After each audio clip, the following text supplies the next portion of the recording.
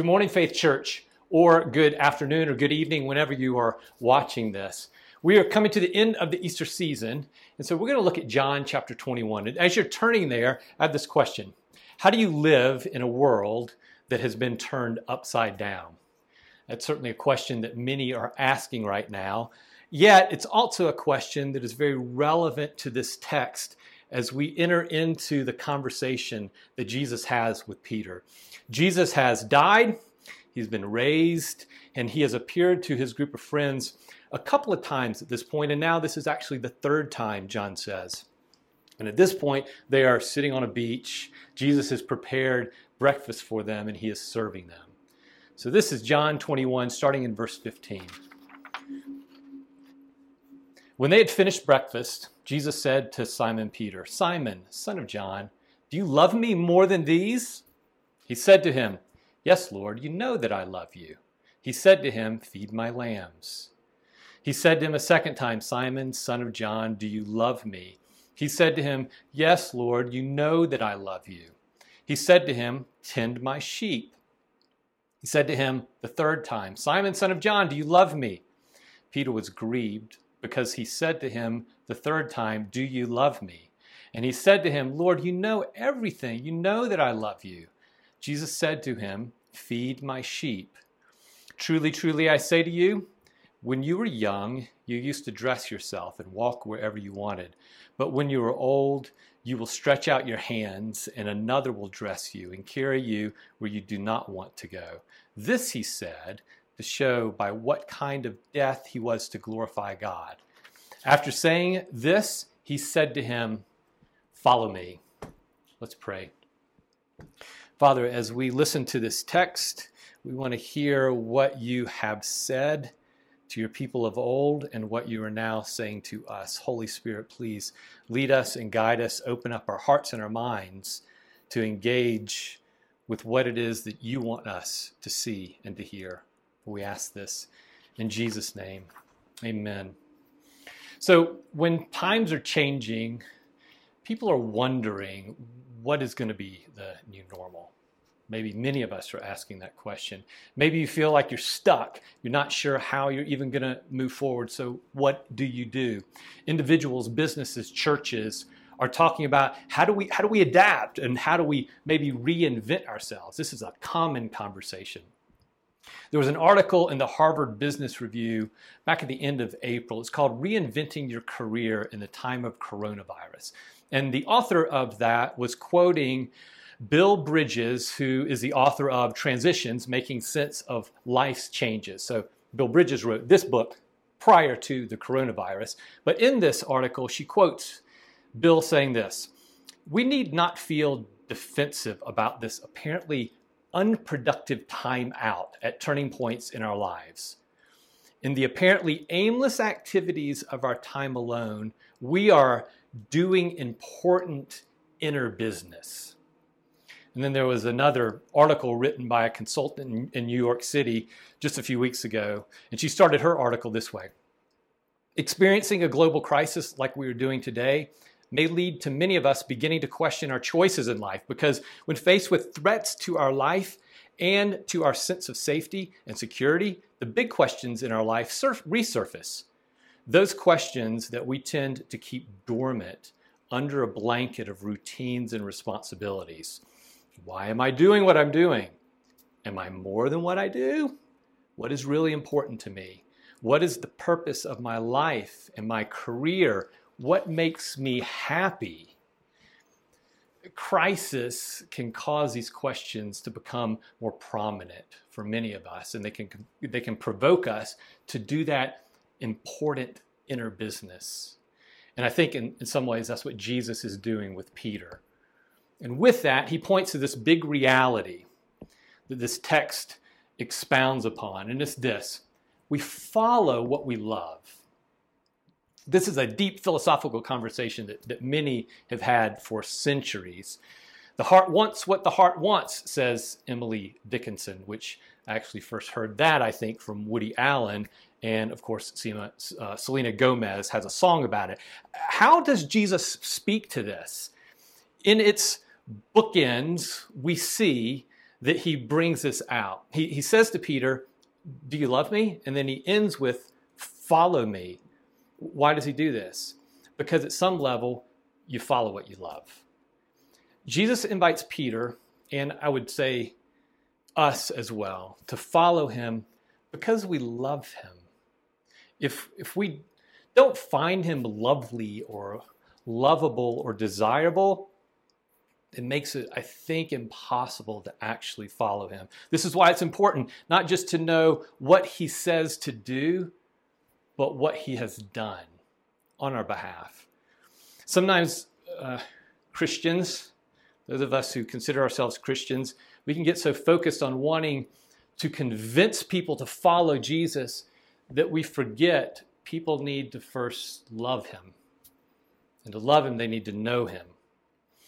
My son shared with me a quote recently. He took a class with Tim Mackey. This is an online class. Actually, if you want to take it, email me and I'll send you the link. And in the class, Tim says this: Jesus doesn't need people who will compel people to him. He just needs people to tell his story. So within this John 21 conversation of us following what we love, Jesus invites us to do three things. Question what we love, respond to what we love, and then give in to what we love. So we're going to look at each of those in turn. Question what we love. Jesus asked Peter 3 times, do you love me? And if you're familiar with the text, maybe you've heard people talk about the different Greek words, agape and phileo, that's used there and what its significance. And I'm not real sure about that, but this is clearly important. Jesus is inviting Peter to question what he loves. Do you love me? This is an uncomfortable question. I don't like it when people ask me that question, but it's a necessary question. What do you love? It's essential. Specifically, do you love him? If you are not a follower of Jesus and you don't actually know him, your answer, of course, is no, I don't love him because I don't know him. It's not that you probably have anything against him. It's just you don't know him. I offer this especially to you if you are working through maybe some of that important inner business. Maybe ask the question, what's the big deal? Maybe it's time to investigate, to study, to see why billions of people for centuries have found him attractive, have found him worthy to love. And if you know someone who, here's the clincher, here's the key, know someone who's not hyper-religious, but you believe actually loves Jesus, ask them. And it's okay to tell them, look, I don't want you to try to convert me, just introduce me to him.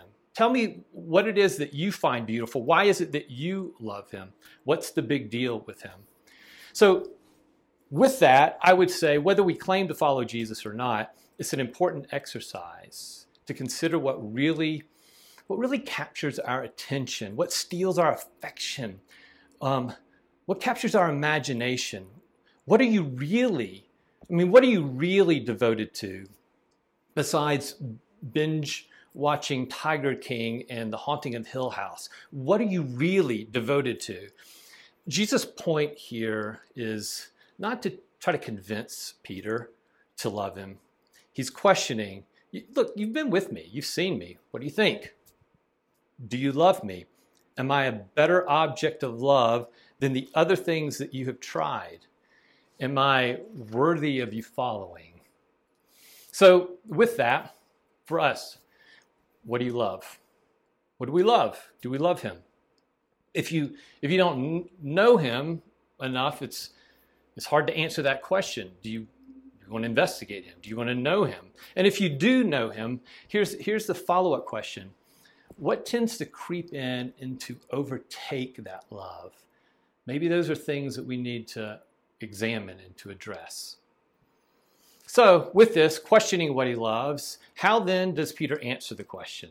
3 times. Yes, Lord, you know that I love you. Jesus follows up by inviting Peter to respond to what he loves. And how does he do that? He says, feed my lambs, tend my sheep, feed my sheep. There's slight variances with each of his responses, but what's common in them all is my, mine. He says, love who I love and love how I love. Years ago, I had a friend who we were actually meeting downtown at Coffee Tree, and it was a tough time. I was actually at another church at that point, difficult time in life, and he knew that. And as we were talking, he wanted to reaffirm. He says, I love you. Let me know how I can care for you. And at that moment, this passage kind of came alive to me. I felt like I connected with Jesus in a unique way because I got it. You want to love me? Love the people I'm trying to love. You want to care for me? Care for the people I try to love, that I'm trying to care for. And even if you're not a pastor, right? If you're a husband or a father, how do you love me as a husband or a father? Love my wife. You want to love me as a dad? Love my kids. Maybe pay their tuition. Love my kids. That's loving me. Or several years ago when my folks were dying, and I lived in Colorado, they lived in South Carolina. If you wanted to love me during that time, love my parents. My sisters did that so well. I did not get back as much as I should have, but they were there and they cared for them. And in caring for them, they cared for me. Jesus invites us to love who he loves and then to love how he loves. How does loving Jesus, how does that look? What does it look like? Well, first, loving him changes us. It changes how we do things. That's natural with love, right? Love does things to us. I remember after Fran and I started dating, so this was many years ago, my oldest sister made a comment to me. She said, you know what, Joey, you're much more affectionate now. I thought I was a pretty affectionate brother prior to that, but apparently I wasn't. But my love for Fran changed me. It changed me to be more affectionate to other people. How does loving Jesus actually change us? Well, leads us to tangibly and compassionately care for others. His love grows in us, this desire to tangibly, to practically bring his life and his love and his care and his welcome to other people in order to work for their good, for their flourishing, for their wholeness. And not to do so as a checklist, not, well, I guess I love that person. It's not a checklist of things to do, but to care as he cares. How does he care? Compassionately. What did Peter watch with Jesus for 3 years? He watched Jesus care for the outcast and heal the sick and befriend the friendless. And he watched him serve selflessly, sacrificially. He watched him do it with joy out of genuine compassion. Jesus is saying, if you love me and you find my way of loving others attractive, then respond. Let it form who you love and let it form how you love. What does that look like for us? Who is it that we are to be loving like this? People in our church, if you're a part of Faith Church or some other church, of course, certainly. But beyond that, we are right now at Faith Church, we're in the midst of our virtual food drive for House of Neighborly Services, who is an agency in town that helps those that are in need. And especially during this time, as we do this virtual drive, we're able to help those who are having a hard time putting food on the table or paying their bills. And so now we, as a community who are seeking to love Jesus, can respond compassionately and practically, tangibly by helping out an organization like this. Thank you for what you've done with this. From what I understand from from Greg, our finance director, you've already given over $2,000. So thank you for that. Who else is it around us? As you think about your own life, who around you might Jesus want to love through you? Where do you feel his heart beating toward another person, or maybe even a group of people? Who is that? So following him, being changed into his kind of people is all going to be dependent on this last thing, this third thing. Jesus invites us not just to question and to respond, but also to give into what we love. Or better yet, to give into the one who loves us. If we try to do all this, and we try to find a sense of identity or a sense of security in how well we love and how well we respond, it's going to crumble under us. It's like every other self-made security. It's no different just because it's religious sounding. Following Jesus because you love him is based on a whole new paradigm of life. It's another kingdom that requires challenging our faulty identity and then giving us a greater identity. One of the things that Jesus is doing with Peter is tearing down his false identities, his false securities that are actually holding him back. He does this by hitting Peter in two ways, kind of two of his big strongholds that I'm going to call superiority and then also control. Maybe we identify with these things, or maybe it's something else for us. But with Peter, Jesus questions him. He's questioning his love, and he says in verse 15, Simon, son of John, do you love me more than these? We didn't talk about that yet. Do you really love me more than these? So commentaries and theologians have all kind of thoughts on what these are. And the three big ones are, who are these that he's referring to? Is it the fishing and the fish and the boats and the lifestyle? Hey, Peter, do you love me more than these? That's legitimate, it could be. Or do you love me more than the guys that are in front of you? Like, do you love the disciples? And like, do you love me more than you love them? I don't know that was a huge issue for Peter, because it doesn't seem like he overly loved the disciples. But here's a third one that's intriguing to me. It's a little bit newer for me. I don't know how I've missed this before. Peter, do you really think you love me more than these other guys love me? Peter, do you really think that you love me more than everyone else? Interesting. Mark chapter 14, so right before Jesus is betrayed, says this.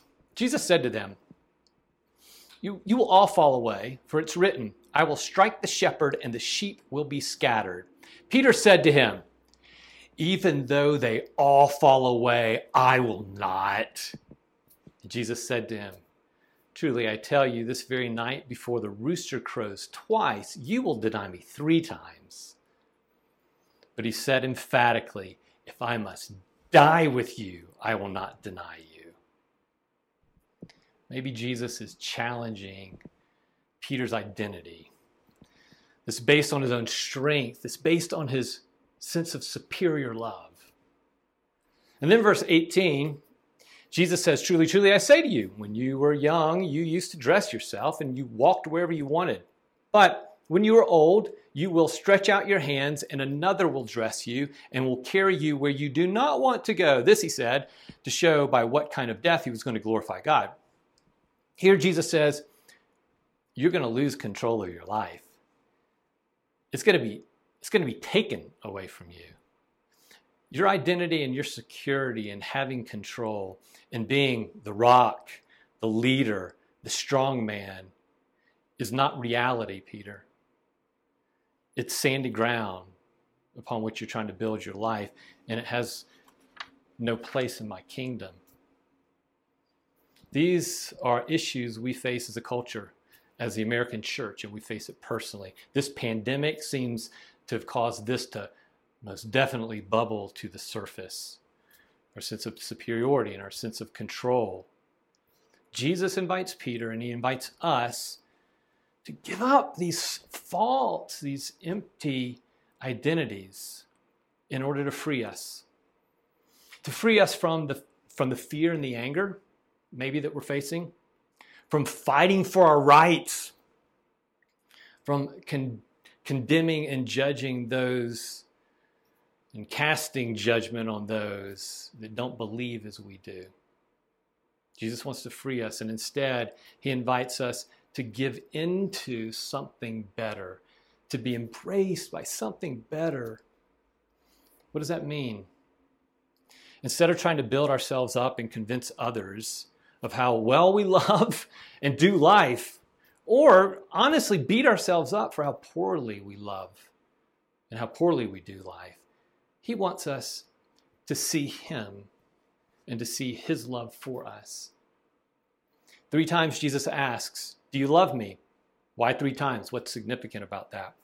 Well, one, it parallels Peter's shining moment, right, of his thrice denial of Jesus. Not just reluctantly does Jesus embrace him back, but he embraces him back. It's like the prodigal son. He embraces him back, not as a hired servant and says, "Hey, just sit at the corner for a while until you get your act together, until you prove yourself." Instead, he embraces him back into his family, to care and to carry the mission of his family, to feed my lambs, to tend my sheep, to feed my sheep. Jesus vindicates Peter. He reestablishes him to serve alongside himself. What's Jesus doing? Peter, my love and forgiveness, my embrace of you is a greater security. It's a greater identity. In a sense, Jesus is saying, my love for you has carried me through my death and out the other side so that I can forgive you, I can restore you, and I can make things right. I'm doing this. This is the identity he gives, not just to Peter, he gives to all who come to him when we give in to him and to his love. In the weakness of our love and our faith, Jesus' love and faithfulness shines like the sun, right? We may love like stars in the night. These are good things. They give light in the nighttime.